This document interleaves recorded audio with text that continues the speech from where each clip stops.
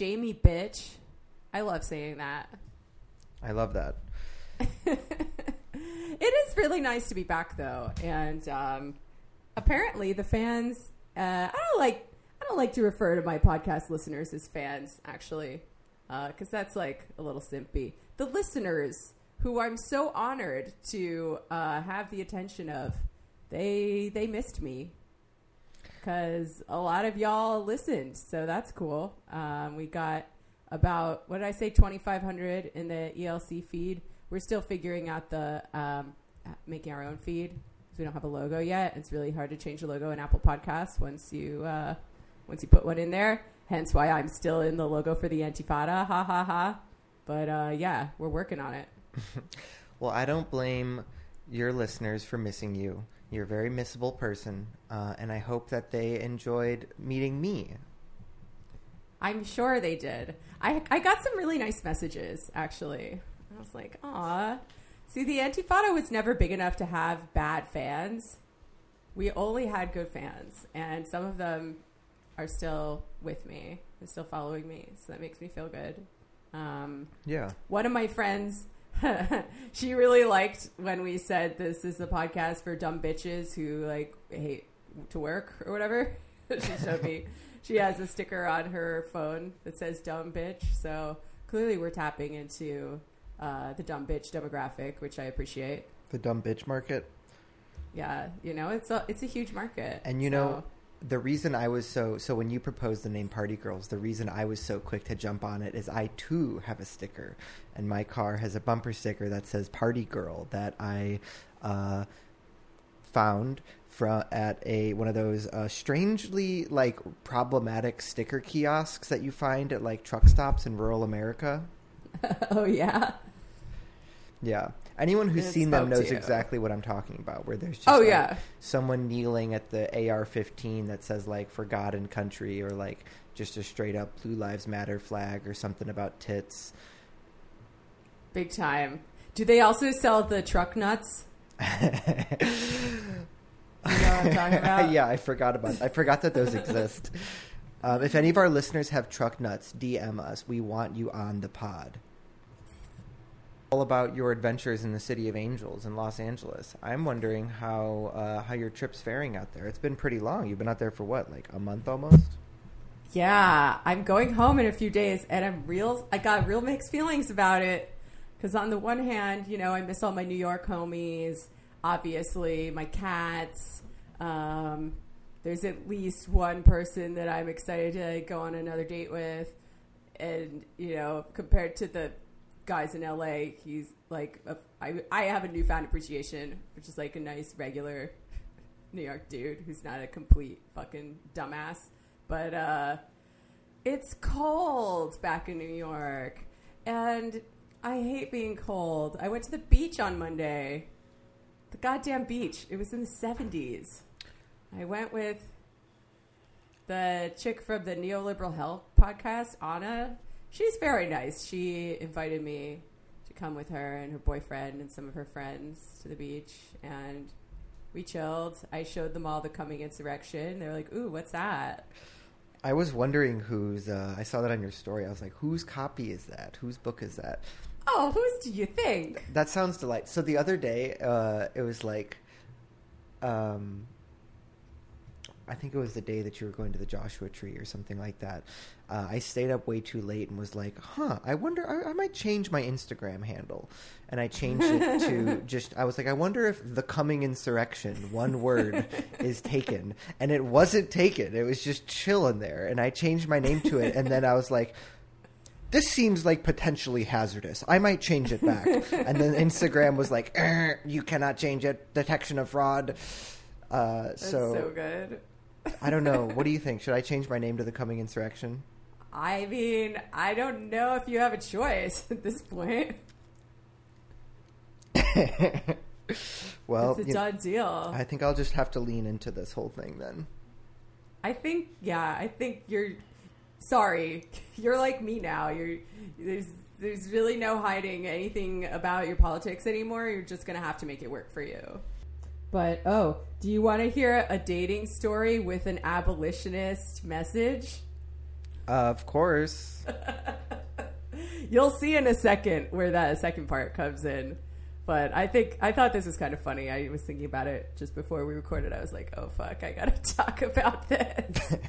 Okay, so, on my quest to find someone to meet up with who, like, doesn't give me the ick, I'm like, okay, I finally met a cutie on Raya, which, I'm canceling myself once again for using Raya. I shouldn't even tell people that. I would imagine most people, myself included, don't know what Raya is. So could you give it the 30-seconder? It's an elitist dating app that you have to, like, get approved to be on. Approved by the sort of like Raya Central Committee? Yeah, the Raya Invisible Committee has to approve you based on some very opaque rubric. So, shame on me for using that. But you know what? I wanted to see if there were any celebrities on there in LA, and so far I have come across both Eric Andre and Hannibal Buress. Aren't they besties? Yeah, I think so. I clicked the heart on Eric Andre, and I did not click the heart on Hannibal because he is a landlord and has some sus views on things. But I think he went to what? My alma mater. Oh, wow. Did I say that word right? I don't know. Yeah, sure. Nice. So did you got your date with Eric Andre or not yet? Not yet, but I'm looking forward to it because that guy seems fucking crazy and yeah, I weird. think he rules. And I think it would just be a really fun time. But no, I found this other guy on Raya, and I'm like, finally, he's cute. He's a musician. He can hold up his end of a conversation over text. He seems normal. I'm not going to ask too many questions because I just, I want to go on a date before I leave LA. So then he said, what neighborhood are you in? I have been living in hotels, and I'll get a hotel in, whatever's close to the date. And I was like, what's up with that? And then he sends me a link. He sends me a picture of his Instagram story, which is public, so I feel like I can read it. And this is fucking crazy. So apparently he got like home invaded. By the fuzz? By a human trafficking ring, apparently. This is fucking crazy. Let me just read it to you. Just want to say thanks to my people who've been so supportive the last few days to my roomies and me. A few nights ago, I heard the front door handle rattling at 3 a.m. only to find a man with a knife at my doorstep. Eventually, I realized there was another hooded man with a machete not far behind him. After trying to scare them off and tell them the cops were on their way, they were not fazed and pulled a gun out and began to aim it at the door where my roomie and I had been standing. For 30 minutes, they tried to get into our house before the LAPD helicopters showed up shining lights on our house. 30 fucking minutes it took LAPD to respond to a 911 call about several guys trying to get into our place with machetes and guns. It was horrifying. I've never been so terrified in my entire life, and I'm so grateful we're all safe and okay. Thanks a lot, LAPD. Oh, no. Your cops were also too chicken shit to come to the door, but instead demanded one of us meet them in the street. At which point, I volunteered to be the one to walk out to the street, 2 addresses down from where the cops were hiding in their car like cowards. One's at your door with a machete and you want someone to show up 30 minutes later 3 blocks down afraid to get out of their cruiser. Right? Like, this is always what people say the cops are for. What about when someone comes to your door with a machete? What are you going to do then? Literally, you're just going to figure it out yourself, I guess. And then he said, we were so spooked to learn a human trafficking ring is located within a mile of our house, and confirmed with a detective that this was most likely a human trafficking operation. Needless to say, we are all looking for new places to live and are all displaced at the moment. If you have any leads for living situations on short notice in LA, holler. That's okay. I want to open by saying that sounds incredibly traumatic for the people who were involved, and I'm very sympathetic, and I hope that they get the healing and the space and the support and the love and the security that they need to move through this. But I'm also like, why do they think that they were the victims of human trafficking? Is this guy like 34? Yeah, I don't know. Yeah. He's an adult man in his 30s. Is that usually who gets human trafficked in Los Angeles? I don't know. It's just like, we all know that like the vast majority, it's like I heard 80% on a podcast one time, so it has to be true.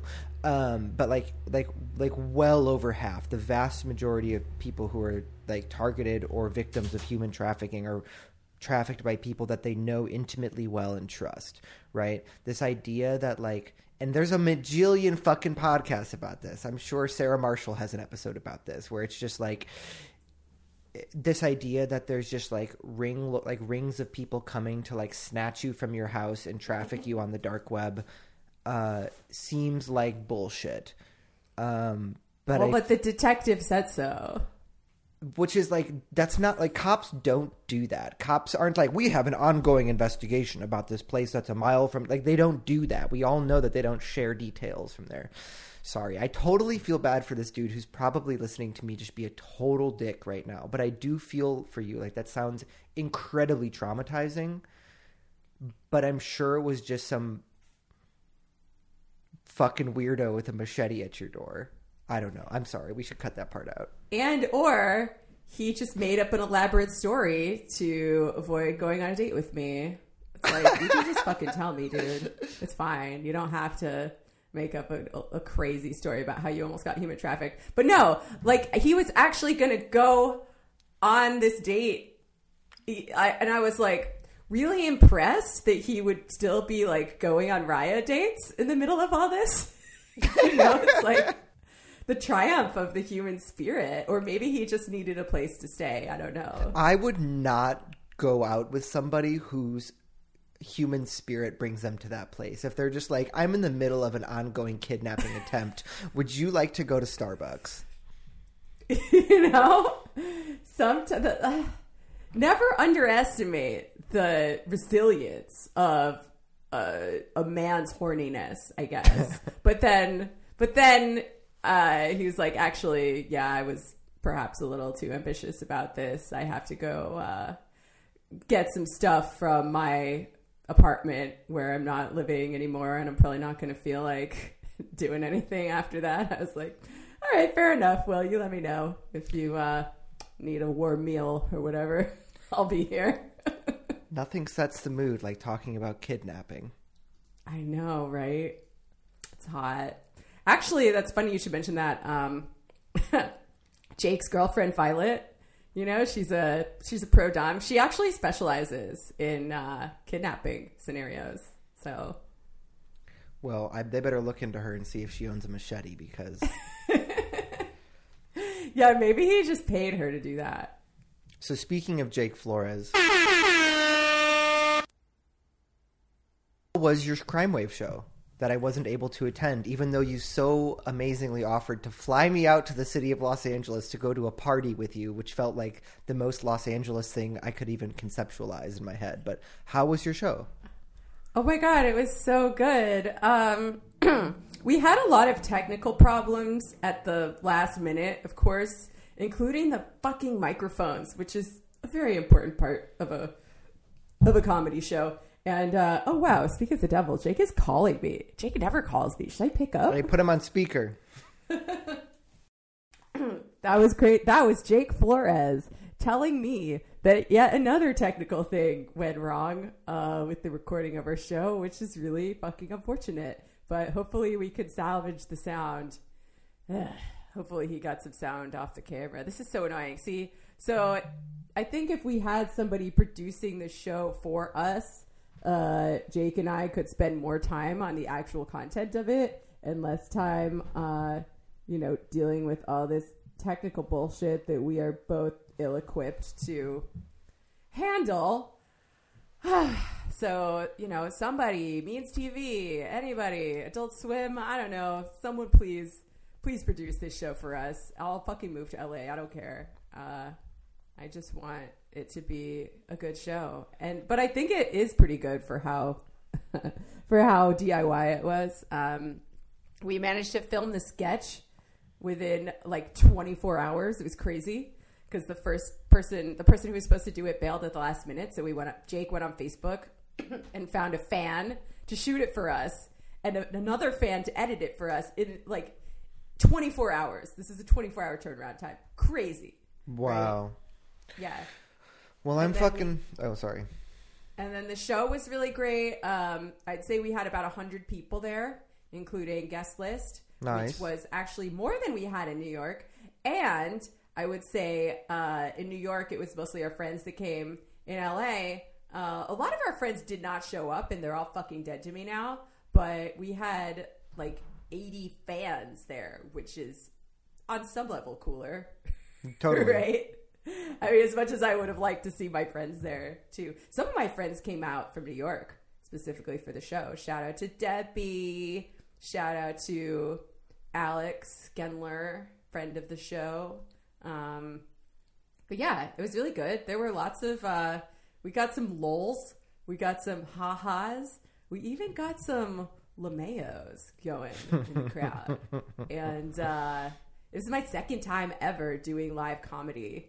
So that was pretty cool and exciting for me. I will say, I need to get over this thing in my head because the place that trained me to talk on a microphone was the Majority Report. And to this day, I'm still just expecting to be talked over or interrupted whenever I say anything. And I need to get it through my head that Jake isn't going to do that, right? Like, he is my partner. He's my equal. He's my fucking collaborator. He wants me to talk and say my jokes, and he appreciates my sense of humor and vice versa. So hope maybe someday that won't be a thing making me talk too fast or mumble or be like, hesitant in any way. But I think it went well.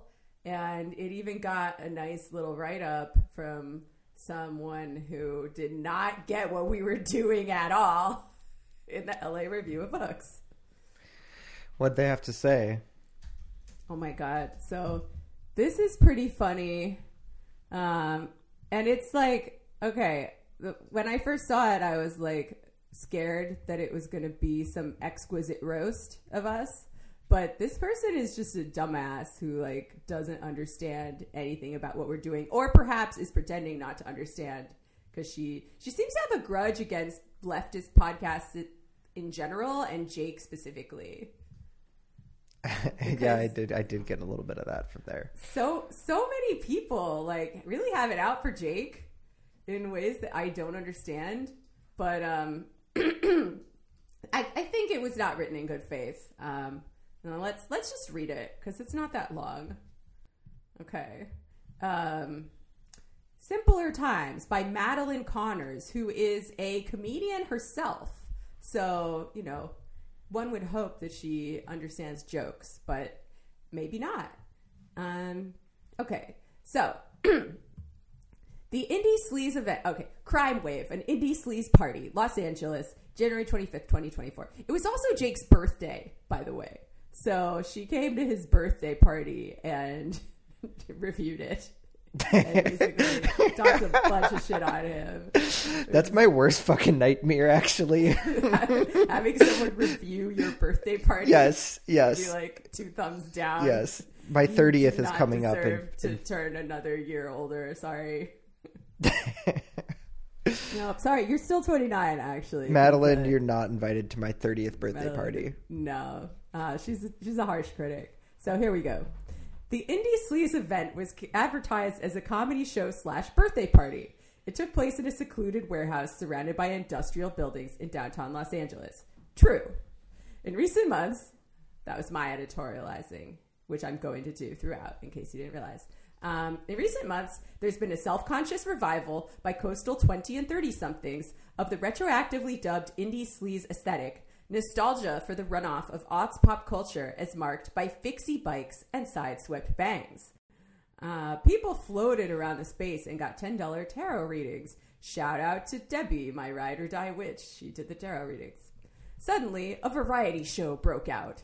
Jake Flores, a comedian and the apparent birthday boy. What a fucking... Is this even your birthday? Why would you say that? You go to someone's birthday party and be like just standing in the corner like the apparent birthday boy. Yeah, right. He's not lying about that, folks, I promise. Jake Flores introduced the event. If you're like me and spent too much time on Twitter in 2018, you might recognize Flores as the man stoking a perpetual slap fight with the Red Scare podcast hosts for the title of Brooklyn's top socialist dogma prattler. What do you think about that? I think it's kind of funny. I wasn't there in 2018. You weren't there, man. You don't know what it was I wasn't there. In the podcast trenches. I mean, that's a pretty hot title. Brooklyn's top socialist dogma prattler. I don't know what the last. I don't know what a prattler is. Brooklyn's next top socialist dogma prattler, right? Wow. It's like I see before me 3 beautiful podcasters, but I only have 2 microphones. Who is going to go home this week? No, that'd be fun. But no, like the reason why Jake hates the Red Scare people is because they have reactionary politics and they're not on the side of progress. So if you think that him and them are like competing at doing the same thing, I think you're a bit sus. Anyway, she continues. The event promised to exalt indie sleaze. No, it didn't. Like, what part? Was she listening to the jokes that we were making at the expense of all this? Anyway, instead, it delivered a compelling rendering of an entirely different era. One where Bernie was a presidential candidate and socialism was a stylish talking point on bratty podcasts. Okay, wow. Okay, we need to step up our brattiness game because we can go toe-to-toe with this person easy peasy. I think so. I think we need to bring back the brattiness. If it ever left. I mean, I feel like I've been bratty this whole time. So, yeah, I think that seems true. She's implying, thank you. She's implying that like the brattiness ever left. And she's implying that that socialism was a fad and we were only socialists to try to get clout or attention or whatever, which is definitely true of podcasts like Red Scare, who did a hard fucking pivot once the Bernie thing was over and they realized there's way more money in being just a straight up right wing podcast. But whatever. Sure. So all in all, I'd say this was kind of a hilarious attempt at a takedown of us, but also annoying because she completely doesn't talk about me at all, which I'm obviously offended by, because, if she dug into who I am at all, she would see that I am very critical of the culture from this time. I'm literally writing a fucking book about it right now. I mean, I literally destroyed Terry Richardson. I don't know. I don't think that counts as like exalting indie sleaze, right? No. I was hoping with this event to like, do the fun parts and interrogate the bad parts, the rapey parts, the gross parts, and leave them behind. And there's many ways you can come at that. And one way is through humor. And I think we did a pretty good job of that. You guys can decide for yourselves when we release the video. But the sketch is already online, and the sketch is actually an idea that I had this time because I think women should take credit for their ideas more often. And it's like a Save the Children ad, but for guys who've been canceled. And I thought that was a funny idea. Jake really knocked it out of the park. He wrote most of the script this time. I like added stuff to it. I punched it up, and we had a great comedian acting in it. Our friend Kevin Anderson, I think that's his name. Yeah, and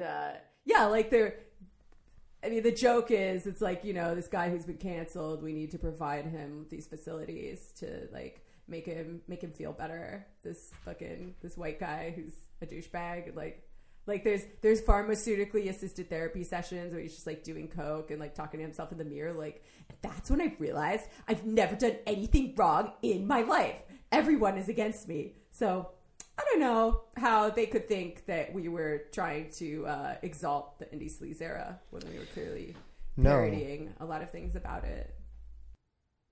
That's like, there's a reason, and I feel like maybe this touches on it, or you touched on it too, where it's like, there's a reason why sometimes we like to indulge a little bit with decades past, right? Like, there's a reason why fucking clear electronics are becoming popular again, and those jelly sandals, and now probably played out again, like stretchy choker collars, and like all of these aesthetics, these Y2K aesthetics, like have come back into full vogue again. And it's like, it's because of a romanticization of the carefreeness that a lot of us felt during that time of our lives, right? Like, things were simpler back then, and we sort of I personally long for a life that's a little bit more manageable, a little bit more wondrous, a little bit more magical. And I like to use the word like the warm fuzzies of childhood, right? That we just don't feel in this like cold and bleak and like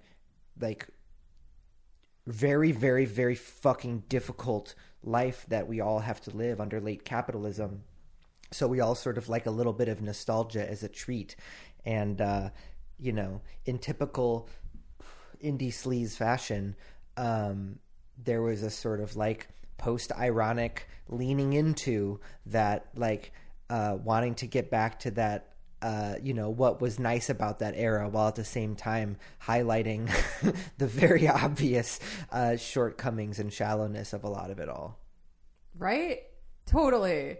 Like, it was sort of a catalyst for some of what we talked about on Poddem America, when I went back in time and I looked at this piece that I wrote for the launch of Vice broadly, which was a women's site that Vice launched in like 2015, I think, because, Gavin had been gone for a number of years and it was time to pivot to being a little more woke if Vice wanted to keep making money. So they hired a former editor from Jezebel to be the editor-in-chief of this women's site.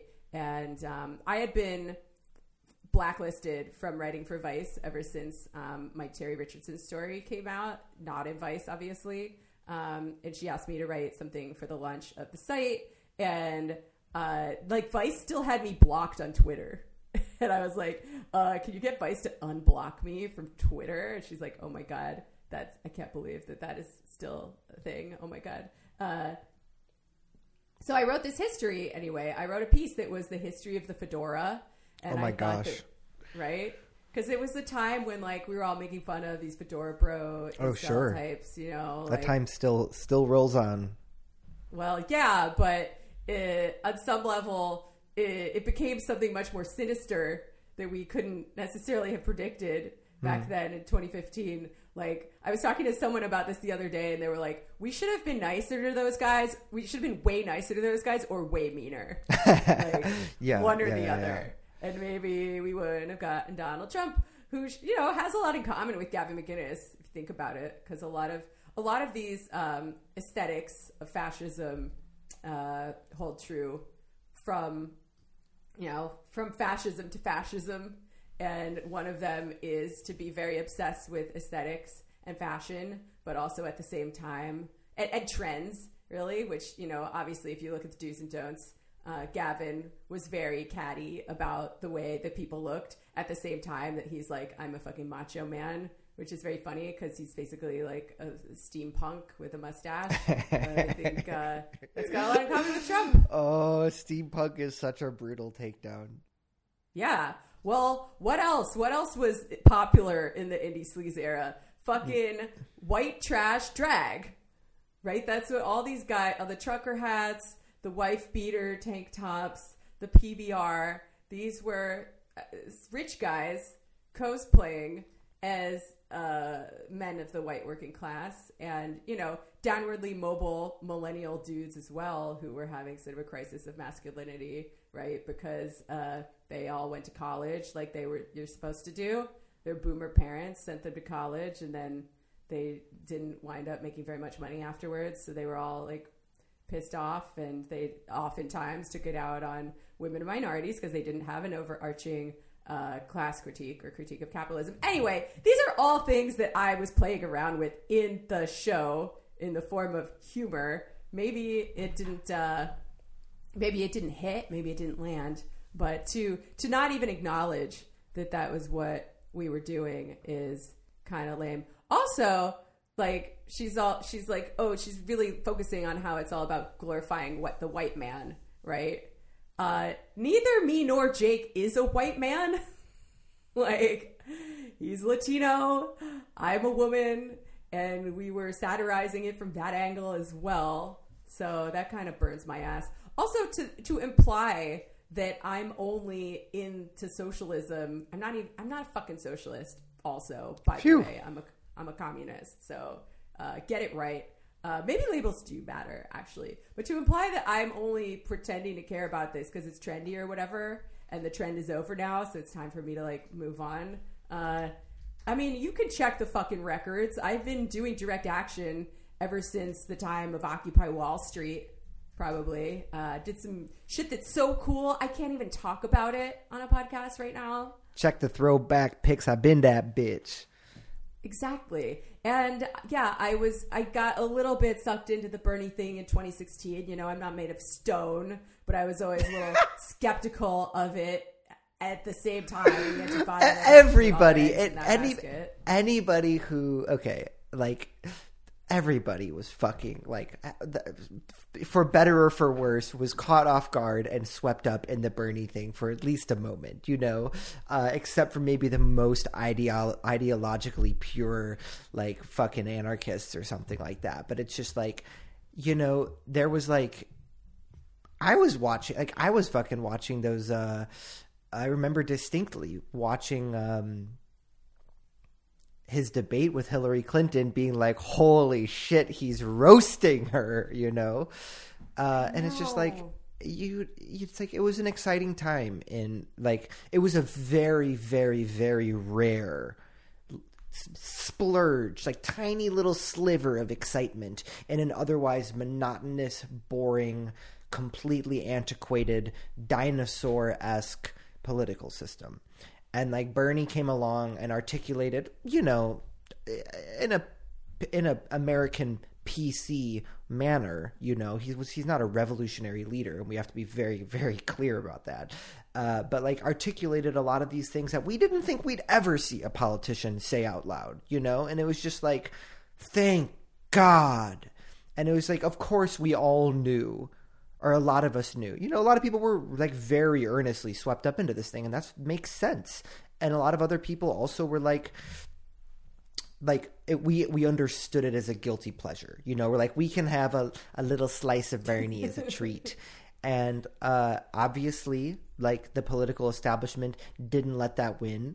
Like, do you remember, like, the Debbie Wasserman Schultz shit? Like, that was just the most galloping corruption, like, any of us had ever experienced seeing, like, against the mainstream politician. It was just, like, you know, and it was, like, it was emotional. It was an emotional time to be an American, you know? And it was, like, I don't know. I'm not embarrassed to say that I was emotionally invested in the outcome of that election, you know? Yeah, same.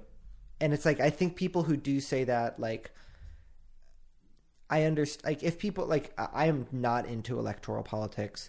I voted for Barack Obama in 2012, and then I voted for Jill Stein in 2016. Was she running in the Trump election? She was the Green Party ticket. She runs it. Okay. I voted for Barack Obama in 2008, and I voted for Jill Stein against Barack Obama in 2012. But Barack Obama was not running for president in 2016. Right. I just remember going down to my school, and I was freshly turned 18 and was very happy that I got to vote for Barack Obama, which is so funny in hindsight because I wasn't even paying attention to politics in the slightest. I just did what I thought I was supposed to do. Fair enough. I mean, it's nothing, I guess, that we'd never had a black president before, even though he's obviously a neoliberal piece of shit. Yeah, it was a time. And And the function of leftist podcasts in that time, I think, you know, I obviously have my critiques of Chapo and the so-called dirtbag left, even as at the same time that the Antifada was definitely a part of that wave of podcasts that came up around that time. But a lot of what it did was it was speaking to this real awakening on the part of so many people out there, so many people who were struggling financially, people our age and younger, who were realizing, oh shit, I'm not the only one who feels this way. I'm not crazy. And the people who are in charge of the media, of the bourgeois press, they're fucking dumbasses engaged in a political project to keep us down and to protect the status quo. And what these podcasts did was, yeah, they were bratty. They parodied, they punctured, they pilloried these punctilious fucking freaks. Yeah, you need a pop filter if you're going to be using words like that. I need a pop filter so bad. And I'm so sorry. But it was like, yeah, like you listen to that. I was listening to these podcasts at the time, and I was like, yeah, no, they are the crazy. They are the freaks. Like, it's actually normal to want healthcare like they have in the rest of the world. And I'm not going to let people be fucking condescending and shitty to me about this anymore. So that was a real thing. And that was, you know, if there's anything positive to be taken away from it all, it was that. So, like, fuck you if you don't like it. Like, you're probably not on our side. Okay, that's good. And one more thing on this before we move on, because I think it's important, because she's implying that we're just grifters, right? Me and Jake, we don't do anything in the world to try to make our wacky views come to pass. That's not true at all. Like, I'm not just a fucking podcaster. Like, Sam and I are literally going to have a call for the Stop Cop City stuff after we finish this recording. This is something that I've really devoted my life to and that I'm going to be doing whether it's cool or not, and whether or not it intersects with my own individual career as a media person or as, you know, whatever stuff that I can put my name on. So I don't really care what this person thinks of me, but I do think it's, I don't know, just doesn't reflect well on her, really, to not have done her research and try to score a few cheap points at the expense of Jake. She barely mentions me in it. But, and yeah, Jake is one of the best people I know, so fuck the haters. I watched that Cat Williams clip where he's talking about your haters, and it made me feel a lot better. A friend said that to me, so there you go. Haters gonna hate. And I'm happy to be hated by dumbasses who have sus politics. So whatever. This is my first taste into the world of cultural criticism. And, you know, it's not something that I had really taken into account as something that exists. I didn't know that people went around to birthday parties or comedy shows and just like talked smack on how people were doing. Part of that makes sense, you know, I guess, like art criticism, literary criticism, political critique, like all this stuff is important. It just like, you know, if we're going to be honest and we're going to be talking about who the grifters are, I might venture to say that it could potentially be the critics. Yeah, I mean, they're allowed to do it, but when they're dumb and wrong, I'm allowed to say that. That's freedom of speech, baby. But moving on from all of that, all that podcast drama, comedian on comedian violence. Yeah, this is a real baptism by fire for you. Huh? Moving on to more important things in the world. I saw that your very own city council, the people who represent you, Sam, in the frozen northern city of Chicago, have passed a resolution in favor of a ceasefire in Gaza. Can you tell me a little bit more about that? I most certainly can. I'm glad to hear that's making national news. Although I will say that it was like 52 degrees today on February 1st, the year of our Lord 2024 in Chicago. So thank you, global warming, for having 50 degrees in February, which is normally the coldest part of the year. But yeah, yesterday, Chicago City Council passed, a ceasefire resolution against the ongoing genocide in Gaza. And I haven't been super involved. I haven't been involved in the organizing for any of that work. I know like hundreds of activists, maybe thousands and thousands of people have put obscene amounts of energy into making this happen, and it finally paid off for them yesterday with a very high intensity split vote. It was 23-23 in the city council. I guess we have 50 fucking city council people, and several of them didn't vote, but it was 23-23, and the mayor, Brandon Johnson, had to function as a tiebreaker, which is like, it doesn't get any more down to the wire than that. And I sort of like watched some live streams and videos of the immediate aftermath of it, and like organizers, all draped in keffiyehs and holding Palestinian flags, were literally jumping up and down with joy. I hadn't really seen that much jubilation in such a depressing and squalid place as the Chicago City Hall in a very long time. So shout out to all the organizers who did all the work on that. The Democratic Socialist of America's own Rosanna Rodriguez Sanchez, alderperson for the 33rd Ward, who's like the chief sponsor of the resolution, said, quote, "If we are committed to peace and liberation, we have to be committed to peace and liberation for all oppressed people. We can continue to work on caring for all of our neighbors and also to make space to tend to our communities at a moment of such intense pain and devastation. We need to add our voice to the growing number of people demanding peace," end quote.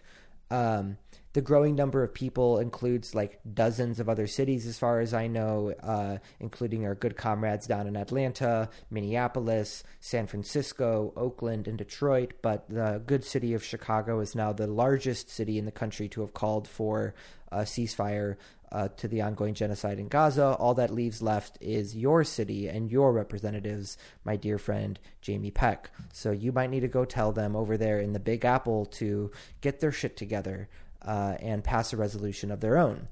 That'll be in LA now. Shit, if you move to LA, I'll probably move to fucking LA. Yeah, everybody do it. Although I don't know. LA kind of seems like it sucks though. They say that LA is shitty heaven and New York is fun hell, and I very much agree. That's cute. Chicago is just purgatory. So, all of this aside, I'm very happy for all of the folks who've been working tirelessly on this. I do think that it's important if we are to have political institutions. I don't find non-binding symbolic resolutions meaningless. I think those things are important to some extent, and especially that all being said, I'm curious, Jamie, how you feel about this sort of burgeoning wave of municipally based non-binding ceasefire resolutions and the organizing efforts being put towards that work. Yeah, sure. I mean, I think as long as it doesn't take away from other types of organizing around this issue, it's fine and it's good. And we have heard a number of voices from Gaza saying that they really appreciate seeing the international showings of solidarity from around the world, especially from within the United States, which is currently, harming them very much. I can read a quote from one of the sponsors that I just pulled from this article. He says, "Do I believe that the words that we speak today, how we vote today, influences directly international policy? I don't. I don't have those illusions," said Alderman Daniel Laspada, one of the resolution sponsors. "But we vote with hope. We vote with solidarity. We vote to help people feel heard in a world of silence." So that's certainly better than nothing. And I think there is some evidence that, the massive amount of public outcry that we've been seeing has put at least some pressure on the Biden administration to change what they're doing in Israel. Obviously not enough because it's still fucking happening. But yeah, I'm not going to shit on something like this if it gives people a little bit of hope, you know, with the caveat that there's a lot of other shit that we really need to be doing, including, you know, fucking strikes, occupations, blockades, all of the things that actually have the power to disrupt the economy, which, you know, the bourgeois state, that's its primary job, to make sure accumulation keeps on chugging along. Although I think the Biden administration is behaving in increasingly irrational ways, especially looking at the upcoming election and how it could really hurt his chances in crucial swing states like, I don't know, Michigan, where a whole lot of Muslims live and voted for him last time around and probably aren't going to vote for him this time in, you know, crucial cities in Michigan. So I think at some level, Joe Biden is just like ideologically committed to the state of Israel on a level that doesn't even necessarily make sense with his own interests in mind. Although obviously Israel still is going to be a U.S. advocate in the region, but I'm not sure what the U.S. is getting out of it at this point in time. And Donald Trump is going to talk about that. You can bet he's going to talk about that for sure. I don't know if Joe Biden's mind is even strong enough to be able to conceptualize what his best interests are, let alone to keep them at the forefront of his mind. I think that man needs to lay down, needs to sit in a zero-gravity beach recliner chair and eat a vanilla ice cream with aviator sunglasses for the rest of his life, maybe get called a war criminal a few times, and just fucking die in peace. But speaking, you know, you'd mentioned blockades. Today, as far as I understand it, according to Al at Pal Solidarity Canada, the entire port of Vancouver was completely shut down today, demanding that Canada support the ICJ decision, enacting immediately by ending all arms trade with Israel. There were also 5 different major intersections in the capital of the United States, Washington, D.C. I don't know why I said it like that. 5 major intersections shut down in D.C. So it's like, you know, to me, sort of back to what your point is like, you know, we don't slander different tactics in the struggle for liberation in our movements. I think if that's sort of ethos that we see embodied so well in the Defend the Atlanta Forest, Stop Cop City movement can sort of carry over and become the norm in other movements, including the fight for Palestinian liberation and justice for all in the Middle East. Like, I think that's great. I'm sure folks who were doing the organizing for the Chicago ceasefire resolution, I'm sure a lot of them made new connections, learned new organizing tools, developed new skills, had meaningful political experiences that are part of their revolutionary becoming. And all of those things are integral to building a party. All of those things are integral to building shared perceptions and revolutionary material conditions in across the fucking social sphere. And all of those things are super important.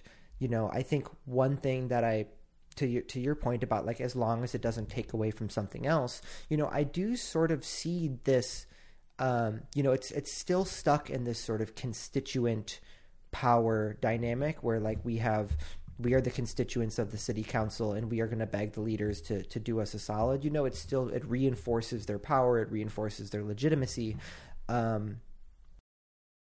Blockades happening in Vancouver. We saw blockades of intersections. We've seen, so, like, there was a blockade of Lakeshore Drive a few months ago during one of the earlier pro-Palestinian protests. But this sort of like a concrete approach to shutting down the actual American manufacturing facilities owned by Lockheed Martin or Raytheon, Elbit, and otherwise, shutting down these facilities, like, in a comprehensive and durable manner, or, like, that's the sort of type of work that actually would, like, materially devastate the ongoing genocide in Palestine. But I think what we saw today and yesterday with the resolution is sort of a reflection militant, tactically cutting-edge, counter-logistical tactics of blockading arms facilities or transportation facilities are just sort of out of reach for most people. And it's important to note, we are seeing an uptick in this sort of activity in this country, and we've really seen an uptick in that sort of grammar of resistance since Standing Rock, but it's still always a hyper minoritarian, very small, very specialized group of people that are doing this very brave and important work. And there's still sort of this phenomenon where that sort of work is just completely inaccessible to the masses of people that care deeply about this issue. And that's for all sorts of reasons. A lot of times those sorts of activities are done in a pretty clandestine, need-to-know basis type of way. But it's also just we really have to zoom out and look at social struggles over the span of decades to see that these political tactical intuitions are changing, but we just aren't at the current moment to where they are proliferating in the way that will meaningfully disrupt the logistical flows of American infrastructure, financial and otherwise, that are supporting this genocide. And I think that reason there is why so many people fall back on what feels like a comfortable or accessible or legible mechanism of resistance, which is these sort of constituent power demands of begging the people in positions of power to demonstrate with now just a non-binding resolution that they care about this issue or something, and then hope for the butterfly effect of that to spread. Hey, before moving on, just wanted to add, I'm adding this in post. Jamie and I were going to release this episode today, Wednesday, February 7th, and something really cool happened in Niles, Illinois, in Chicagoland, about 45 minutes from the crib. About 100 Palestinian organizers and youth protesters shut down Woodward, which is a weapons manufacturer. This specific Woodward facility in Niles, Illinois, that was shut down provides the control actuation systems, the CAS, to Boeing's for its joint direct action munitions. They're bombs that are currently being used to massacre over 27,000 Palestinians in Gaza over the last 4 months. So protesters today blocked every entrance to the Woodward facility to halt the production of the bombs for the day. So we'll talk a little bit more about this over the weekend, but it felt very timely based on what we were just talking about with the ceasefire resolution and the need for more escalatory direct tactics. Anywho, really stoked that happened. Now let's get back to the show. And just one thing that I think is important, that's not always been how I've moved in the past, is just during times where that caliber of exciting or militant resistance just isn't happening. But other things are happening. Holding space in my heart and in my critique and in my just open-endedness to give room for those other tactics that are less exciting to me to breathe nonetheless. And that's one thing that I sort of have really grown into through moving with the Defend the Atlanta Forest movement, and specifically during yours and my work at Block Cop City. It's sort of like when I was signed up to speak at the Union Hall in Rochester, New York, if you recall. And they asked me if I minded if someone from the local civilian review board could, come and say a few words about that. And my first instinct, as an abolitionist, is that civilian review boards don't do anything and maybe only serve to legitimize the system and make it look like citizens have control over the police when they absolutely don't. But, then I learned a little more about the political terrain in Rochester, found out that this is something, it's one of the only ones in the country that actually has teeth, and the police have fought tooth and nail to take away its power and, make it so it doesn't exist. And, a lot of people in this local struggle are abolitionists, but, this is something that makes sense to them to do right now because it's better than nothing. So after I, learned a little more about it, I was like, you know what? I don't have to be a 100% purity politics person at all times in all situations. Sometimes I can be a little more generous, a little more flexible, depending on the local terrain. And I think that's an important lesson that I learned on that tour stop. And it was really great at the end of the day. And it was actually the Union Hall of the Union that is currently unionizing the Civilian Review Board, which is also interesting and cool. And part of what they're unionizing around is the Civilian Review Board's right to exist. Because unlike Israel, it does have a right to exist. Facts. This reminds me of a conversation that I had in the last few days with somebody that I met through the Block Cop City organizing. And we had sort of talked about, this person posed this question about like, how do we bridge gaps between movements? Like when this person was really involved in Stop Cop City stuff and heard about the Block Cop City thing back in September and was working towards that and rallying folks towards that. And when the October 7th, Hamas attack occurred, basically like all of this person's energy sort of moved away from the Block Cop City stuff and focused on pro-Palestine justice initiatives. And the question that this person asked me was sort of like, how do we prevent that sort of siloing in our movements from occurring? And my only response to that was sort of like, I think it's all like, oftentimes it'll just come down to individual relationships, like you form a friendship with someone who's working on some other type of work. Cause it's like, this stuff becomes all encompassing. Like, I'm going to be honest. I have been so caught up in Stop Cop City, Defend the Atlanta Forest work that I'm not in the know in the slightest on pro-Palestine initiatives that are happening in my area or in the country. Like, I'm trying to stay on top of it, but it's like logistically, like it's a lot, like trying to work a full-time job, trying to do all these other normal human things, and then trying to organize. It's like that one of the reasons why there's siloing inside of social movements and why people focus on one campaign instead of 10 or sometimes just 2 is because sometimes you can't. It's like logistically impossible to do that. So the way that we sort of build these bridges, zooming out 10 years, trying to connect our different elements of our social movements, I think is through individual relationships and new capital F friendships that sort of arise through movement organizing. Like you and I, like we met like 3 months ago. Was that really when? Oh my God. Yeah. And like, that's crazy. That's crazy.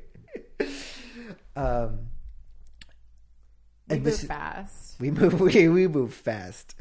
I guess speaking of that, because we have to go soon, I wanted to sort of pivot over to the Stop Cop City Summit again. So I want to do a mega shout out to my comrade who basically heard that I was trying to raise funds to go to the summit because I am completely and utterly broke, and they purchased me a ticket to go to fly there. So mad love to that, to them for doing that. But the Stop Cop City Summit is in Arizona, and it's February 23rd to February 26th. We talked about this the last time, but it's going to be in Tucson. And well, I was just going to sort of talk a little bit. I was going to sort of read some of these slides, but tell us about it. Cool. Tell us about it, Janet. Who's Janet? That just popped into my head. From Rocky Horror Picture Show. I have never seen that movie. What? I know that's like a forbidden thing to say to like a goth girl, probably, but I have never seen that movie. I just assumed that that's why we both are the way we are. I've also never read Twilight, and I really want to. Have you read? You're too old for that shit. I'm way too old for that shit, and that shit's lame. Would you read Twilight with me? Can we read a good vampire book? There's so many. I don't want to read I want to read Twilight. Maybe. Okay. I do have a side series called The Vampire Castle that I don't know if you're even aware of. I'm not aware of like 98% of the shit that you've done or do. Well, I've done a lot of things, so that's okay. But I had, I guess technically still have a side series, little side project with Leslie Lee from Struggle Session, and we haven't done it in a minute because he has long COVID, and unfortunately he hasn't been feeling up to it very often.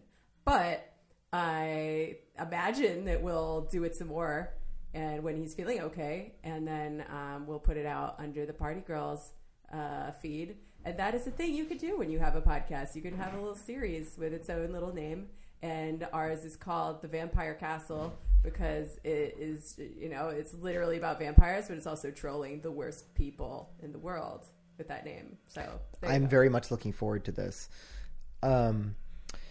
Anyway. So the Stop Cop City Summit. So basically, a little bit of context. There were 6 weeks of action in the city of Atlanta. There was then Block Cop City last year. And this is the first nationwide convergence happening outside of the city of Atlanta. And there's a few reasons for that. Why is the summit in Tucson? Basically, everyday people can fight Cop City anywhere. There are contractors, funders, or insurance providers, or politicians with ties to the project. Thousands of people in the Southwest and along the West Coast support the movement, but the mobilizations in Atlanta have been rather logistically difficult for them to attend. So the Stop Cop City Summit in Tucson invites greater participation from these regions, which are rife with financial and political ties to Cop City. Also, one of the first pieces of correspondence that came from frontline on-the-ground defenders in Atlanta was a piece called This Is Not a Local Struggle. And this sort of takes that sentiment of this is not a local struggle and makes it real by tangibly saying we're going to have this convergence in Tucson. Not to mention, and this is an important element too, is one of the reasons why the 6 week of action, which was in the summer of 2023, and why wasn't in the forest, and why there's been a lot of people that have been afraid to act in this moment is because of the massive level of repression, right? The function of repression is to scare people into inaction. And despite a lot of efforts, people are still acting bravely, but of course, repression still scares some other people and changes the way that everyone moves through the world. But all of those charges, the RICO charges and the domestic terrorism charges, are state-level charges. They're not federal-level charges. The feds only take on cases they think they can win. One could have probably opined that they don't think that they could win this, so they're not federal-level charges. They're state-level charges. And then the state of Arizona doesn't have the same sort of apparatus, the legal apparatus for those same specific types of charges that Atlanta does. So the legal terrain is different. Despite being really evil, the state of Arizona does not have the RICO laws and the DT laws that people are being charged under in Georgia. So what will the summit actually entail? Well, the nationwide summit to stop Cop City will become what participants make of it. Basically, events are self-organized. There's like a sort of open source, open calendar that's online that people will be able to like call for their own events, organize on their own, plan on their own, post on this calendar, and people can show up to them. There's plans for a cookout. There's plans for a rave. So on the night of February 23rd at 11 p.m., there's going to be the kickoff rave. Yay, come hang out with me and my Zoomer boyfriend. Yay. Not me, by the way. I'm not a Zoomer. So to all the listeners out there. He likes to go to raves. We can cut that part out or not, whatever. No, we're keeping that in. I do posts. So I did make a joke about it in the show too. So actually getting to Tucson, obviously, like you should carpool if you can. You can fly into Tucson or Phoenix. There's buses that get around there. As far as transportation on the ground, there's bicycles. There'll be limited volunteer shuttles, and there's public buses and streetcar transit that's free inside of the good city of Tucson. There's going to be a large camp in the city where all are encouraged to stay for free. Obviously, come with your own gear, tent, sleeping bags, etc. for cold nights. There'll be warm, sunny days. I think I looked at it. It's like cold, like low of 40, high of 70. There's also a housing form that people will be able to fill out and request housing for free, or you can be like me and Jamie and get a cheap, shitty little short-term rental for a few days. We need our sleep. We got work to do. We're going down there with a mission. There's going to be 1 to 2 free meals per day in a centralized location. So there's a lot of work that's being put into this by the good people of the American Southwest. And we're going to go down there and we're going to support them. I think as of now, my proposal plan is we go down there and we interview some folks. We sort of take I don't want to say a reporter approach because I don't know, I would never want to call myself a fucking journalist again. Unicorn Riot, we're coming for your crown.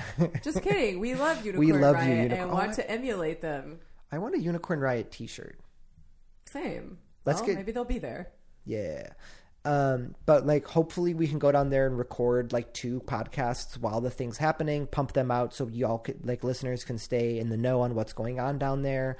Yeah. Maybe if there's like a talk or a panel or something that would make sense to broadcast, we can also record that and maybe set up a stream. I don't know. We don't really have streaming capabilities right now, but definitely we have the ability to record sound. And we might as well use it to spread the word about what's going on for people who are interested. So our good listeners, if you want to, if you have any recommendations or like requests for how to cover that event, things that might be helpful for you, different types of like things to look out for while we're down there, or if you've got the scoop on like the best coffee or Thai food or whatever it is that Jamie's eating these days, avocado toast in Tucson, hit us up. We also, people are able to attend the summit. Obviously, the summit is free. It's decentralized. It's autonomous. It's organized by folks. So if people have their own events that they want to plan there, if they've got a panelist they would love to uplift, if they've got a conversation they'd like to see happen, if they have a music or cultural event, if they have a protest that they want to plan, the secret is to act. And that's all the secret is. Ooh, we should name our podcast The Secret. Oh my God. Stop it. Have you read that book? I know what it is. We should read it. I've never read it. We should read it and do a literary critique on it for our show. That would be fun. You know how I first became aware of it? Actually, this is kind of funny. You know that actor Hal Sparks, or maybe he was just like an announcer? Yeah. So he was dating, he was polyamorously dating a suicide girl named James when I was a suicide girl too. And he would like hang around. You were a suicide girl? You didn't know this? I told you this before. Come on. Really? No. Yeah. No, you love to talk about yourself, but you didn't tell me this part. Well, it's true. I was, and I technically still am, because it's kind of like the Mormon church, and that you have to go out of your way to get excommunicated. Otherwise, you're still in it. So, yeah, I technically still am. But this was when I was like hanging out more heavily on that scene, more active on the site and IRL. And he was dating a suicide girl. And, there were some like low-level tabloid stories about it. Anyway, he was really into The Secret. I think maybe she was too. I don't exactly remember. But, this was like really at the dawn of my political consciousness. Like, I didn't have a fully formed critique of stuff like that. Like you just watched Zeitgeist? Yeah. But even then, I was like, I think this shit is whack. So my mom was like really into buying DVDs at Goodwill or whatever, and she came home with this thing called The Secret, and I was in high school, and I think I like got super stoned and like didn't know what it was, and like watched it and was like, it was so corny. And it's like, I don't know, I'm becoming increasingly woo-woo, as I mentioned in our pilot episode, and sometimes the way that law of attraction people talk about things, it like just like makes sense. Like it just checks out, it's like if you visualize the dart hitting the bullseye, it will be more like, it's like that's scientifically proven for like sports and shit. I also have never read it, and I don't know what I'm talking about, but yeah, I think I'm gonna lean into that shit. Yeah, it's the power of positive thinking. Positivity politics. We just gotta, I feel like we need to explain what it is a little bit for people who don't know, but you know what? We'll do that on the episode where we delve all the way into the law of attraction. The Secret. We become a self-help podcast. Wouldn't that be funny? Hell yeah. All right, JPZ, do you have any pluggables? So the only thing I want to plug right now is this podcast. Ooh. Keep on listening. We're Yeah, going to check it have out. it all set up in its own feed, but for now, you're probably listening to it in the ELC feed, and that's all right. Also, the sketch is up from the Woke Mob. Yes. So you can watch that now on YouTube. So I'll put a link to that in the show notes. And assuming that we didn't completely fuck up the sound, the full version of the show will be up soon. So that's exciting. And where can folks find you on socials? You can find me at... I'm still on fucking X. All right? I'm giving up. I'm calling it Why X did you now. call it that, you fucking cuck? X, formerly Twitter. And the URL is still Twitter. No, fuck that. I'm on Twitter at Jamie_Elizabeth. It's just like me in my apartment, you know? I'm like, fuck off. I'm not leaving. I don't care how bad it gets in here. You do whatever you want. I'm staying and making myself miserable to prove a point. So I'm still there. I'm here. Where the fuck am I? The gram? I'm in the wind. Yeah, I'm on the gram. JamiePeck666, which is also my URL on OnlyFans, where you should feel free to give me money for my nudes, because that's how I make money, and that's how I'm going to go to the summit in Tucson and fuck shit up. Hell yeah.